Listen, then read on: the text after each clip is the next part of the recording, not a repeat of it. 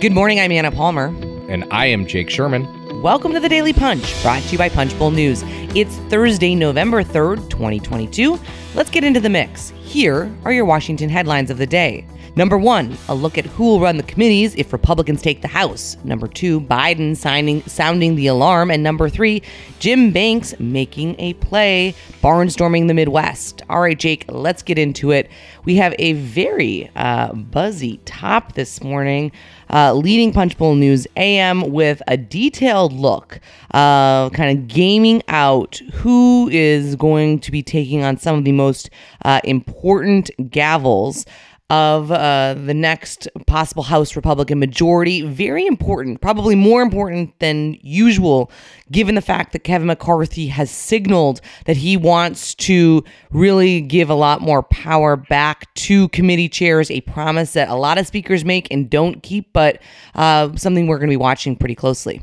Yeah, well, this is something that's been rattling around in my head for a while. A lot of things rattle around in my head. I don't know yet how much rattling is There's a there? lot of rattling, a lot of things about music and whatever, golf. This has been rattling around in my head for a while because if you think about it, the last two Republican speakers and certainly Nancy Pelosi, they have their grounding in committees, right? I mean, John Boehner was let's go from farthest away to now. John Boehner was the chair of the Education and Labor Committee, had a big bipartisan victory in writing No Child Left Behind. And then we have Nancy Pelosi, the once and future speaker, who has her grounding in the Appropriations and Intelligence Committee, something she talks about frequently, and something, frankly, that guides her, especially when it comes to government funding. And then Paul Ryan is like the committee maven, right? In the sense that he's chaired two committees, Budget and Ways and Means, and that helped guide his thinking. And that when he got into the speakership, he thought he was smarter than everybody else, and might have been on policy. I'll leave that to the audience here. But Kevin McCarthy has been in leadership since 2011. He was on the Financial Services Committee, but has no true rooting in the committee process. So we believe that actually McCarthy, who, by the way, just had his policy director leave, his longtime policy director, Will Dunham, who was very well respected on both sides of the aisle, leave. So if you think about how he's going to structure his policy to the extent they're going to pass policy, which I think they will. I don't think much of it will become law. It's going to go through the committee process. We have a list this morning. I think the most comprehensive list in that's been published yet about who's going to chair every House committee. This is going to be critical for Washington, for people to understand at the White House, downtown, and on Capitol Hill. Since I wrote this, Anna, I think it's all interesting. Do you think there's anything particularly interesting here that you'd like to discuss? I enjoy that, putting me right on the spot there. Yeah, well, listen, I think what is interesting, some of these names are names of folks that we talk about a lot, whether that's Kathy McMorris Rodgers, who's going to be at Energy and Commerce, or certainly Patrick McHenry has been a figure we've been reporting on a lot, who's going to take over the gavel at Financial Services. But there's some other names, obviously Jim Jordan at Judiciary, going to be a key figure in a possible Republican majority. But then I also thought there were some other interesting ones in terms of just laying out who is kind of going to be leading some of these efforts. And one person I thought interesting is just to think about is what happens on education and labor, largely because Republicans have made education such a huge midterm issue. And Virginia Foxx, the Republican from North Carolina, trying to seek that waiver to circumvent term limit rules. So far, McCarthy's been under pressure, saying he doesn't want to do waivers in general.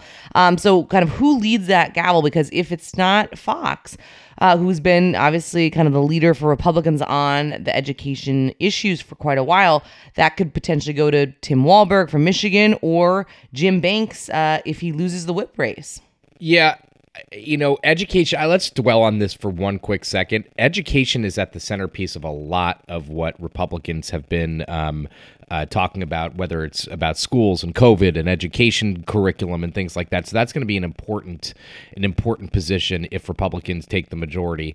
One other thing I want to say here, we've focused a lot on the Ways and Means race between Vern Buchanan, Jason Smith, and Adrian Smith, three people vying for this slot. Buchanan was, I think, the front runner for a long time. Of the Republicans I talk to a lot, and lawmakers mostly, a lot of them give the edge to Jason Smith now. I think this is fascinating. Smith is younger. He is all of them are allies of McCarthy. Buchanan, interestingly enough, Anna, and we could actually wrap this in here. Kevin McCarthy is going to be in Longboat Key on Saturday, hosting at a fundraiser with Newt Gingrich. That Vern Buchanan is hosting. Now, when we were talking yesterday, you said to me, like, if you had a free Saturday night, which you don't, you'd be hanging with Newt too. So you can't blame the guy. I mean, hot ticket for a Saturday night. Newt and Kevin, an election preview. Da, da, da, da. Okay, let's move on. All right. With that, we will move on. I would encourage you to take a look, though. I mean, these are going to be the people to watch on a variety of so many issues. Also, at the end of the top is some interesting quotes by former Speaker Paul Ryan. He was the debut guest on the Control podcast. Not somebody who speaks out a ton. And just kind of getting his take on McCarthy and Republicans' majority and the challenges. Definitely worth taking a look. Let's move on to the number 2 story of the morning, Jake. Wow. President Joe Biden really talking about the grim realities from his perspective just days before the 2022 campaign, trying to make kind of a dual argument last night at Union Station about why Democrats should maintain majority in Washington, but also that some darker themes coming out. We've seen this, a little bit in September when he gave that pretty stark speech in Philadelphia, but another kind of really hitting pretty hard for the president on the dismantling of democratic systems by, desire by Republicans to do that, among other things. What stuck out to me here is he's trying to make two arguments. Keep Democrats in power because they've been really successful. And keep Republicans out of power because they don't believe in democracy. Now, it's an interesting argument that he's making, especially after January 6th, which was, let's be clear, an undemocratic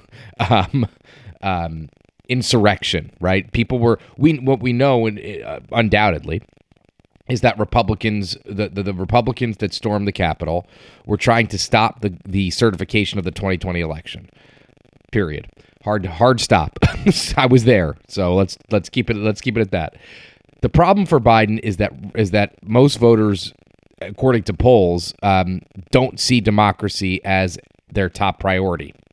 I think what he's trying to do here is raise the stakes to a certain degree and say that this is not a normal election. This is an election that's not only about, tax rates or whatever, but this is an election that's actually about making sure that the American experiment is intact and keeps going. Right, Anna? I mean, is that what you think? Yeah, I mean, I think that is the argument he is trying to make. I think the question, and we'll have to see how it plays out, is how salient that is, to your point, with voters. Let's move on to the number 3 story of the morning, Jake. We have been covering the race, as you mentioned, for whip quite intensely. And we have some news here about Representative Jim Banks, the Republican from Indiana, barnstorming across the Midwest, doing a ton of different campaign events for fellow Republicans in Ohio and in Michigan and Illinois. Just interesting to see how the different strategies here in this race are playing out, and kind of the efforts to kind of secure, support probably first of all secure the majority, and then secure the as many people that they can as this race plays out. Yeah, Banks. One of the weaknesses of Banks's candidacy is he's basically MIA on elections and fundraising and traveling on behalf of candidates. He's trying to make up for that. Rather, he has a super PAC that he's not created because he's not allowed to create a super PAC, but that is involved with him. That's raised a couple $1 million. Not a ton of money, and it's not going to be dispositive in the election, but Banks is trying to show, and he's in the Midwest trying to show that he is also a political animal in addition to wanting to be in the leadership. I don't know that. I think that's fine. I think that this election is going to be incredibly tight. This whip race. It's going to be in less than a week, in about a week and a half. It's going to be a week from Election Day. So candidates for this position, Banks, Tom Emmer of Minnesota, the NRCC chair, and Drew Ferguson of Georgia, are going to have a week basically to solidify their positions in the conference and get a majority or try to make it to a second ballot. It's something we're going to be all over, and we will be reporting on it and digging in deeper as assuming Republicans win the majority. All right.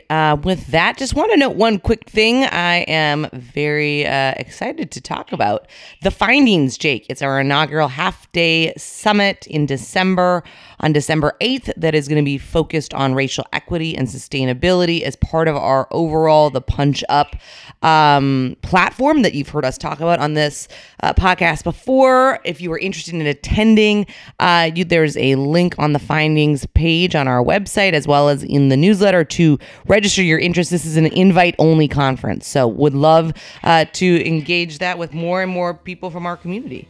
With that, thank you so much for listening. We really appreciate it. Please share the Daily Punch with your friends, family, coworkers. It's the best way for folks to find out about us. And with that, have a great day. Stay safe.